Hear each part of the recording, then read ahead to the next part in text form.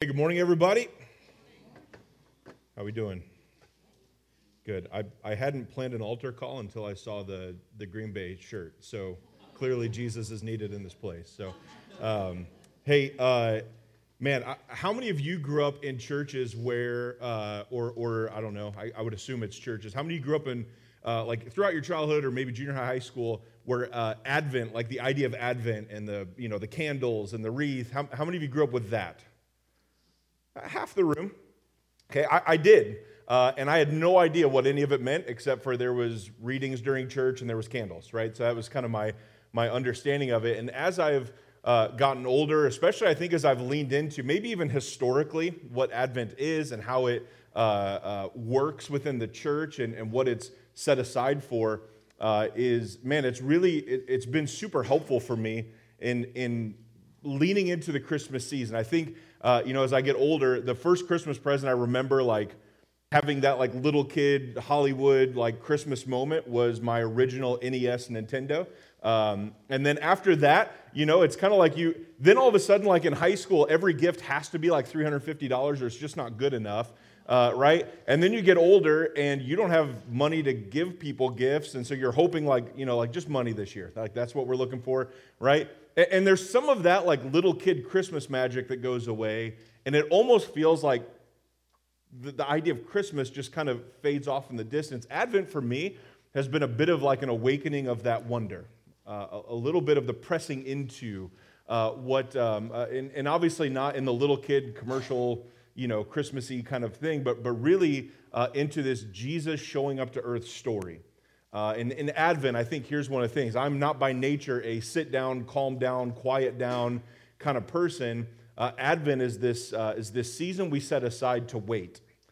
And I don't know how great you guys are at waiting. I'm not incredible at it. And if I have to wait for too long, my fingers start tapping, and everyone in front of me hears me like kind of giving like, right? My exhales get really loud and pronounced, and usually my wife tells me my neck gets red. I don't know what to do with that, but I am from downstate, but not that far south. So, so as I go in Advent, for me, what it does is it puts me in a place to be actively waiting, to put purpose to Christmas is coming. Remember that, like, 7-year-old, like, Christmas is coming, Christmas is coming.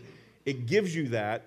In a spiritual sense of this long, like the song, the hymn says, the long-expected Jesus. It puts you in a place to be watchful and to be mindful, and almost forces you into a contemplative posture where, and I love the critique that, Christians are dumb, they don't use their brains, because I feel like what Advent does is it causes you to engage your brain and engage your attention and really thinking about what's happening, and really sitting in the reality of what's going on around us and what is happening in our lives and what was going on with our families and what does this God never began, never end, that he would show up here to be with us in the way that he did, in the place that he did, to the people that he did. And as we engage it, I hope for you over the next couple weeks, it puts you in that place. Now, in this, what we're talking about is making room. And I don't know about you. I like to cram my schedule. I like to, I like a lot of stuff going on. I feel like if there's not a lot of things going on, then it's easy for me to kind of do nothing. If there's a bunch going on now, I'm actively engaged and involved. And so one of the biggest issues for me, and I would assume probably not different for the rest of the room, is making that room, is creating space, is making sure that my life isn't so crammed full of all these other things that I don't have room for the most important things. A friend of mine, Chad, who's the pastor at our Lakeview location, was sharing this story. Him and his wife do foster care, and was sharing this story, and I thought it was really helpful for me to engage this idea. As he said, him and his wife, Brooke, felt like they were called into foster care. There was a spiritual God-sense calling in them that this is what God wanted to use their family for. And so they did the classes, they kind of finished all that, and so they were in this place of waiting, right? And they get a call, and they were in a 1.5 bedroom. I don't know what the half bedroom looked like, but I've lived in places similar, so I have an idea, right? And they had a baby already, and they got a phone call saying, hey, tomorrow we have to place 3 siblings. Do you have room? Right? If you've ever lived in a 1.5 bedroom apartment, and sometimes that half bedroom's like the tub, right? If you've ever lived in that kind of space, and there's already 3 people in it, it feels a little snug, and now you're talking 3 others that don't know how to navigate the space, and you come up with all the reasons for why it won't work or why it shouldn't work unless God's put a call on your life to make space so that when the time comes, you're ready to receive. And for me, it really helped give some image and some picture. At the end of the stories, they said yes, right? And they figured it out. They didn't have space, but when they felt like they needed to make it, they could make it. When it had to happen, it was able to happen. And I wonder for us in this Christmas season, this Advent time, if this would be a place for you to look at your life. So I don't really have time for that. I don't know if I have money for all these things. I don't know if I've got space for that. I don't know if I have the attention to give. I don't know if I've got the energy. I wonder if God was saying, but could you? Could you make space for it? Could you separate some stuff? Would you be able to make room for Jesus to actually enter into this Christmas season for you? So as you wait and you pay attention and you're observing and you're seeing who God is and what He's doing and what He wants to be involved in, and you've got that, I'll use the word contemplative again, it causes you to contemplate and to think through. And so when we make room for what's important, but so often when we are tired, busy, angry, frustrated, or stressed, we can make room for TV and Jesus, TV and friends, but Jesus is the first to get the cut. Here's a little clue. When I entered into pastoral ministry, I realized Jesus is not that big of a priority for people. Because here's how I knew. Well, I had a really busy week, and this is my one day to sleep in. So, I was missing for 6 months, right? Because I was just really busy, and I was tired. And you realize, you still went to work. Some of you still went to the gym. I'm not positioned in that way, but some of you are, right? You still found time for the grocery store. Somehow, you made space to breeze through 12 seasons of some show some dude at work told you should be watching, right? We made space for all these things, but often God's the first thing to get the cut in our life.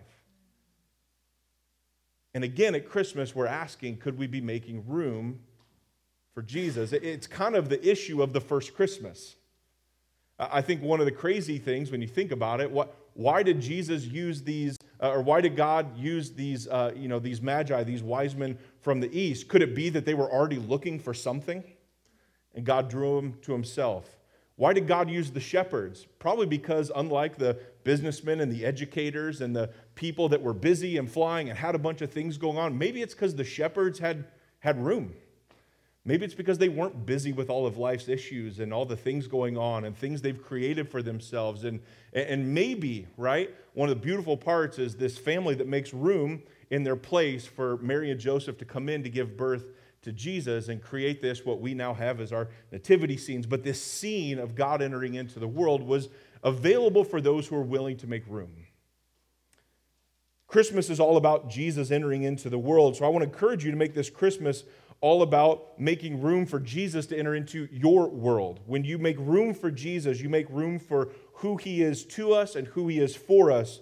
We make room for these things like peace and hope and joy and love that He brings. And this week, I want us to think about this. Maybe one of the reasons life is chaotic or frustrating or broken, where things seem out of place, maybe one of the reasons why life feels empty is because we're so overloaded with everything we're carrying and we've not emptied any of it to make room for Jesus. So in this case, today we'll be talking about, so we've not made room for peace. Maybe that overwhelming thing is because what we're trying to do is just squeeze more in rather than make room for what needs to be there. We aren't experiencing peace because we haven't made room for Jesus. I love Isaiah's call in chapter 9, verse 6. He says, "For unto us a child is born, and to us a son is given." We get this fully God, fully human already in verse 6. A child, and then also the Son of God. The government will be on His shoulders. He will be called Wonderful, Counselor, Mighty God, the Everlasting Father, right? Or I love this interpretation of that Hebrew phrase, or Father of Eternity, meaning anything eternal can only come through Him. But He'll also be the Prince of Peace. Of the greatness of His government and peace, right? The greatness of His reign and rule, but also of his peace there will be no end. He will reign on David's throne and over his kingdom, establishing and upholding it with justice and righteousness from that time on and forever. The zeal of the Lord Almighty will accomplish this. Peace is only possible when we have assurances, right?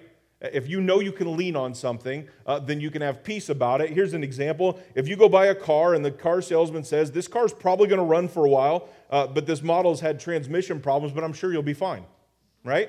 Are you going to drop the 30 grand or ask some lender to drop the 30 grand and you'll pay them back for who knows how long, right? But are you willing to do that for one that the car salesman says, you should be fine, right? Probably not. Why? Because we want to know, will this run for a while, right?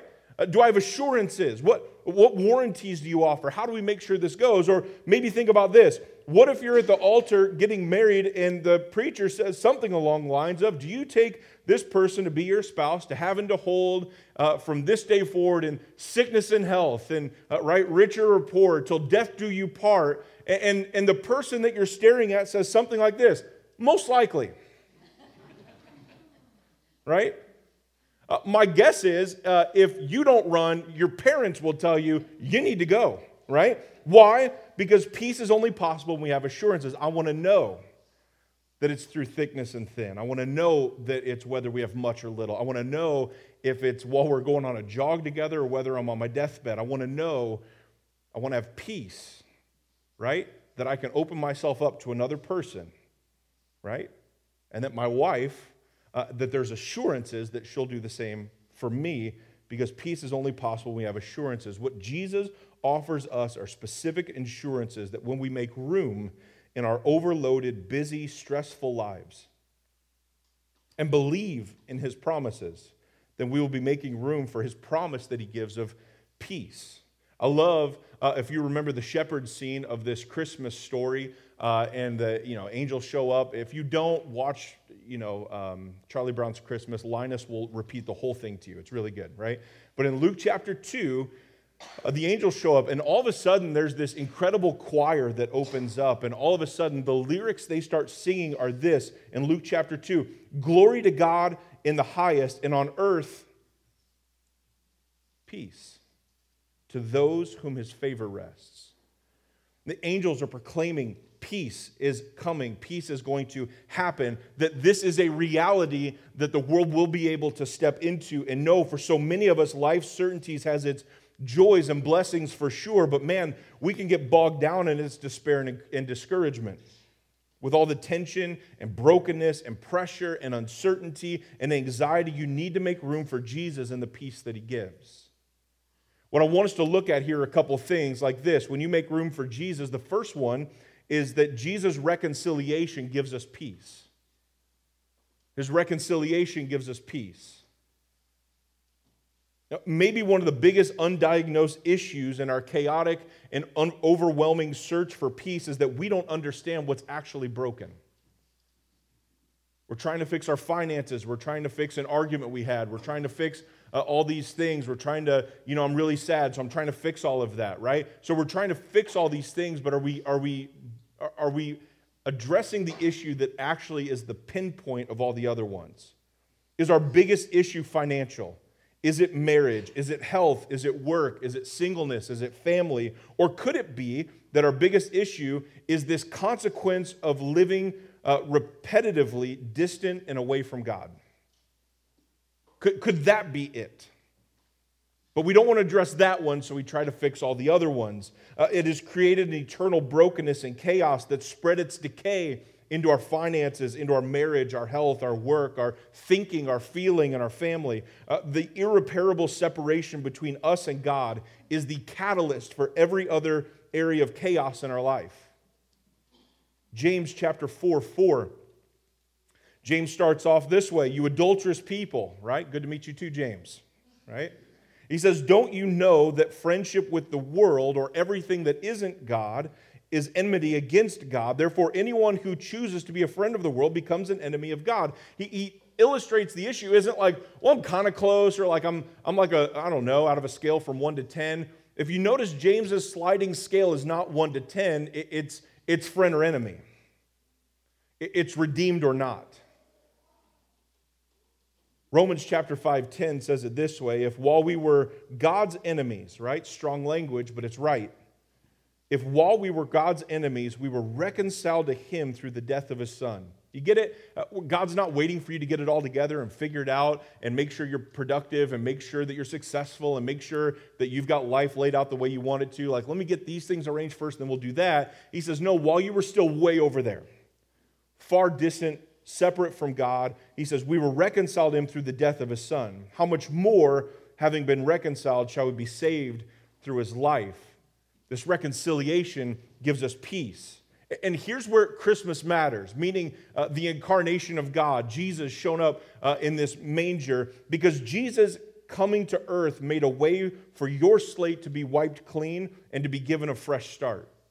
Romans chapter 1 verse 19 says, for God was pleased to have all his fullness dwell in him, meaning Christ, and through him to reconcile to himself all things, whether things on earth or things in heaven, by making peace through his blood shed on the cross. And here's the hard part. We can even read verses like this and say, that's really nice, but what my real issue is, and what I'm asking us is to stop ourselves from that and letting our drifting, being distracted and scattered, and bring it back to what is most likely, right? And I would say biblically, there's certainty that this is our biggest issue, is the things in our life that haven't been yet reconciled back to God. God living fully in Jesus, this reconciliation, this idea that Jesus became this bridge builder, allowing people far from him to come back to him by making peace, making whole what's been broken.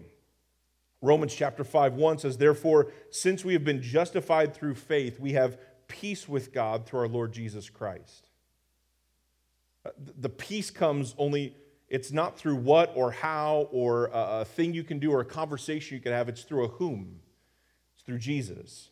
The moments, the people, the decisions and attitudes that used to be evidence of you being guilty before God were taken away with Jesus, and now peace. And this isn't like a mystical spirituality, right? Good vibes will not give you peace. This is about making room for Jesus' invitation to himself. The promise of peace, the gift of eternal life, because through Jesus you've been redeemed. Your life shouldn't be in chaos when your eternity is peacefully promised. Get it? Let's play it backwards. If your eternity is peacefully promised, what else can wreck that? What else messes with that peace? What else can come in and start chipping away and distracting and drifting and destroying the things that God's given you if you already know how the story ends? You have no bigger problem in your life other than being in wrong standing with God. You can make room for that kind of peace. Second thing is this: when you make room for Jesus, Jesus' rest gives us peace. Jesus speaks into the struggle, not the always just the eternal one, right? We always, okay, yeah, when Jesus comes, it'll be better, and it's easy to kind of brush it off like, well, I'll just be sitting here waiting then, I guess, because right now I don't feel it. But it's not just for once he comes back, it's for after he already came. Not the eternal one, the everyday one. Same stuff, different day can be how life feels. But John 16:33 says this. He says, I've told you these things so that in me you could have peace. In this world you will have trouble, but take heart, I've overcome the world. Jesus gives his life and his teaching. He gives us methods and models. He shows us, right, as this ultimate mentor of God showing up on earth for us to look at and hear from and follow and watch and step into that kind of life. And when he does, he says, I've told you all this so you could live and you could have, you could possess, you could take hold of peace. It could be yours. In the world, you're always going to find trouble. It's amazing how we go back into the world to find peace and always come up lacking, but then we think maybe we just didn't dip into the right part of the world. So we'll try this one or that one, or we'll go back to these things because all that didn't work, and at least I know what to expect back here. Consumption, distractions, addictions, finding other sources for spiritual feelings. It'll make us temporarily okay, but over the long haul, it's lacking. But in Christ, you can have peace. You don't have to look anywhere else. If you are lonely, you don't have to look for anyone else. If you are hurting, you don't have to look for any other relief. If you're bored, you don't need to look for anything else to inspire you. Remember this phrase from Warren Wiersbe, stop drinking poison just because you're thirsty. In Christ, there's a peace in everyday rest if you make room in your life for Jesus every day. You don't need something from this world to overcome your current stresses or anxieties or issues. You need someone who has already overcome the world. Do you need peace? Stop letting the issues and pressures of each day choke out the hope of peace. The more you live outside of Christ, the more you will find trouble. The more your life is found in Christ, you will make room every day for that restful peace. And this last one is this: when you make room for Jesus, the Spirit's reminders gives us peace. Now, I don't know about you. I used to think, that I would be fine without reminders, right? Any of you still living in that vortex where you think you're right all the time and it's just broken and it's not going to pan over the long haul? No, hands, you'll get there. It'll be fine, right? I don't need to write it down. Hey, put this in your calendar. It's like, I'm good, right? Until I wasn't good over and over and over, right? You know what I'm saying? Right? I realized how many meetings I was dropping, how many responsibilities I was missing, how many projects I was neglecting. Keeping a list of reminders has helped me as long as I obey the reminder. If I obey the reminder, I'm okay, right? And I'll buy the app. I'll get the thing on my phone that dings and lets me know, but then I usually shut off the notifications because there's too much dinging, and then it's like, well, whatever, right? And we go. But I have peace when I'm reminded of what's really happening and what really needs to happen. Our spiritual lives are the same way. We need to learn what God says, but we also need to put ourselves in a place to be constantly reminded so we can live with everyday peace. To make space so the Spirit of God can remind us of the things we need to know, or are we really good at quenching the Spirit because we're being overloaded with everything else? John chapter 14:23 says this: anyone who loves me will obey my teaching. My Father will love them, and we will come to them and make our home with them. Anyone who does not love me will not obey my teaching. That's a rough evaluation tool. Do you obey his teaching or don't you? Because we start to wonder, does that mean we love him or maybe we don't? And if we do, right, I love this, my Father will love, and we will come to them and make our home with them. Meaning, when we obey, we immediately make space because my guess is if mom calls and says, hey, we're coming tomorrow, we'll be there, you would have to make some kind of room for mom to come stay. Here we get this idea that, man, Jesus is moving in because people who are obedient are immediately thinking, how do we make more and more space? How does God show up in this area? How do we make room for him here? How does he show up in these places? He says, all of this I have spoken while still with you, but the advocate, the Holy Spirit, whom the Father will send in my name, will teach you all these things and will remind you of everything I've said. Right? I don't know how good your memory is. I was not great. I remember in junior high, the church we were at tried to do like Bible Bowl. I don't even know if that was a thing at your church. Memorizing a lot, right, of Bible. And I realized my brain doesn't work in crunch mode. I can't just memorize and remember. I love this. The Holy Spirit shows up because he will be the one that reminds you. You've got to learn it first. You can't be reminded of something you don't know. You've got to walk with Jesus, be in the Word, follow him. But then the Spirit of God's the one that reminds. I love this. He says, peace I leave with you. My peace I give you. I do not give to you as the world gives. Don't let your hearts be troubled and don't be afraid. Why do you need to consistently make room to be filled with the Holy Spirit? Not to have a powerful worship experience. Not to have one where, man, that last hour, that was really good, right? And then you go home and you're still overwhelmed and overloaded and exhausted and tired and afraid and scared and upset and all those kind of things. But rather to be filled with the Spirit's constant reminders of everything we're supposed to do. everything we're supposed to be, every calling that God's laid on us, and the direction that he's called us to be in. Jesus speaks to our attitudes, to our mindsets, and how we carry ourselves. He says in verse 27 there, do not let your hearts be troubled, and do not be afraid. You get the image? My peace, right? Peace I leave with you, my peace I give you. It's yours. Take it. And then within a verse later, he says, don't let your hearts be troubled and don't be afraid. Because those two can't live in coexistence. One is going to make room for the other. Troubled about broken relationships, job insecurity, uncertainties, afraid about debt, health concerns, if you're going to make it. Jesus says you will always know what to do so long as you come to God for it. There's peace because he implants his presence inside his believers, and that should bring peace. When Jesus says, and lo, I will be with you always till the very ends of the age, he meant it, and he did it, and it's happening, and it's here. Jesus becomes this peace vending machine. So long as you come to him, he'll dispense it. He's got it. He'll give it. It's yours.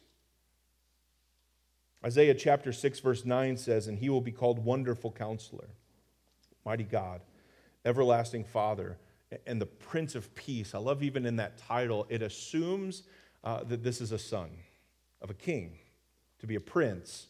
And that prince could bring a lot of things. If you are a studier of history, princes can screw a lot of things up. But this one's different. Luke chapter 2, verse 14, the shepherds see the heavens open up, and the countless choir starts proclaiming, glory to God in the highest heaven and on earth, peace to those on whom his favor rests. Not just peace to everyone on earth, but those who seek God, who make room for him. I love this story. We'll end this way. In Mark chapter 4, verse 35, after a long day, tons of teaching, lots of parables, Jesus gets into a boat with his disciples, and they're out there. A storm comes. The scripture says a furious squall, right? Now, I don't know if you've ever been, it's hard in Illinois to experience a furious squall, I would assume, right? But the kind of storm that terrifies you because you're no longer in control. You're just out there, right?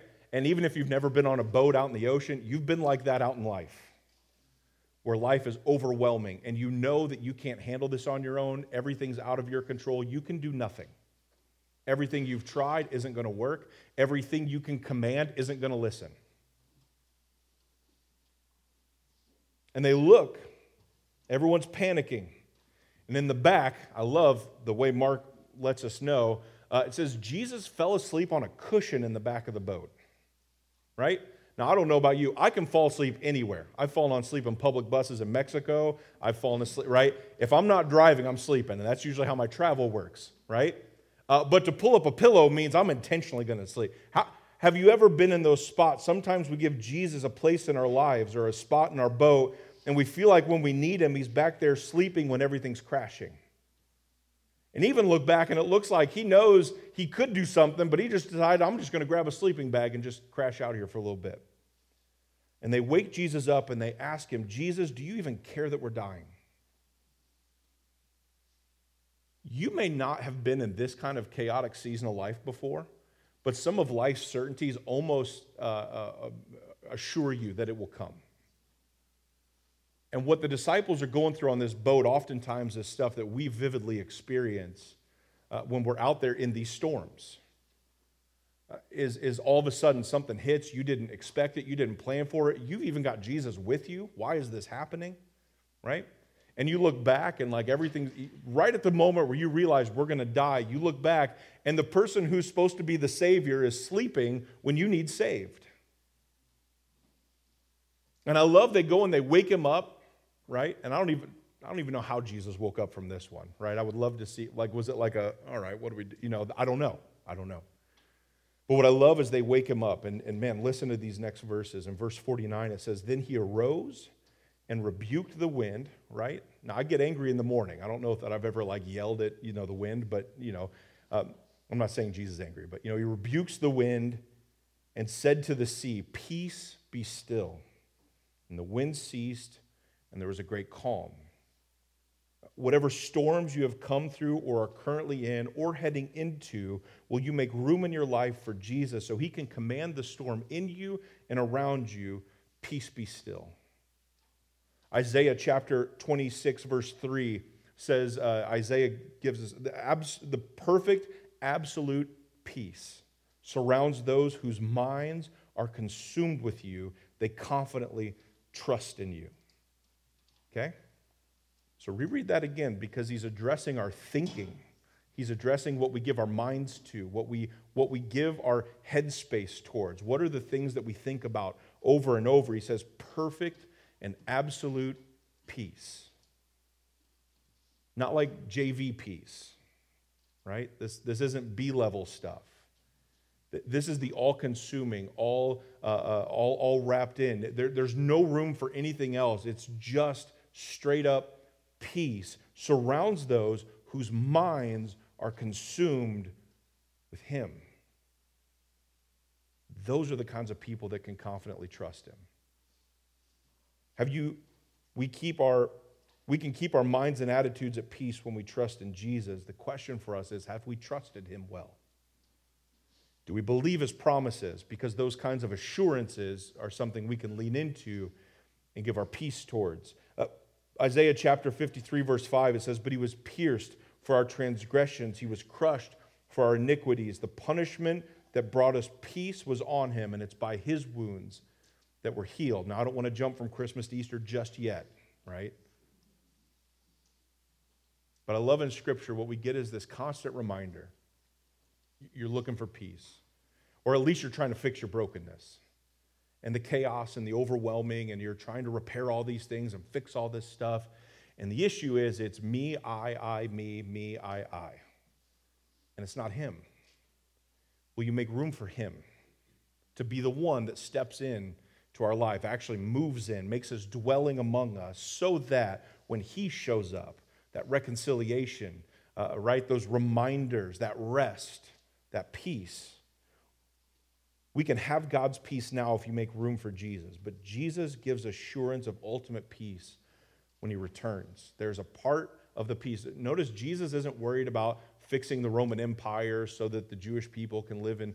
That's not the peace that he shows up for. He's addressing the individual. I love, as you read through Acts, we find that he's even reaching the centurions. He's in Caesar's home place.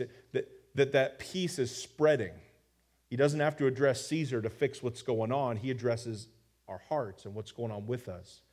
So the question for us as we go into this, Jesus is coming, or Jesus has come. And he stands at the door and he knocks. Would you make room for him to come in? Let me pray.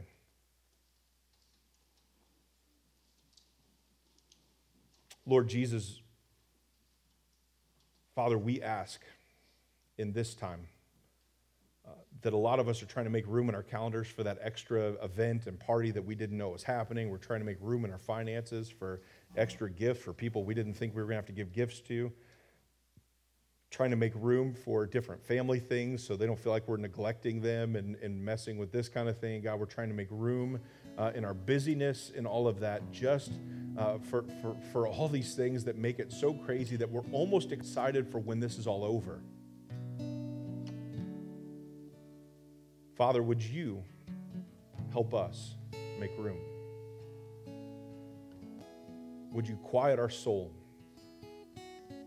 Would you put us in this place of waiting, not hurrying? God, would you give us this peace? Would you remind us that you've already done it? That all we have to do is empty our hands of everything we're trying to carry, of all the people we're trying to please, of all the things we're trying to get done, and make room just to sit with you. Father, we're thankful. We're thankful that we're not on Malachi's end of Christ. We're thankful that you've come. We're thankful for Christmas. We're thankful for the incarnation where you showed up and you made your dwelling literally among us as a child, but as a son.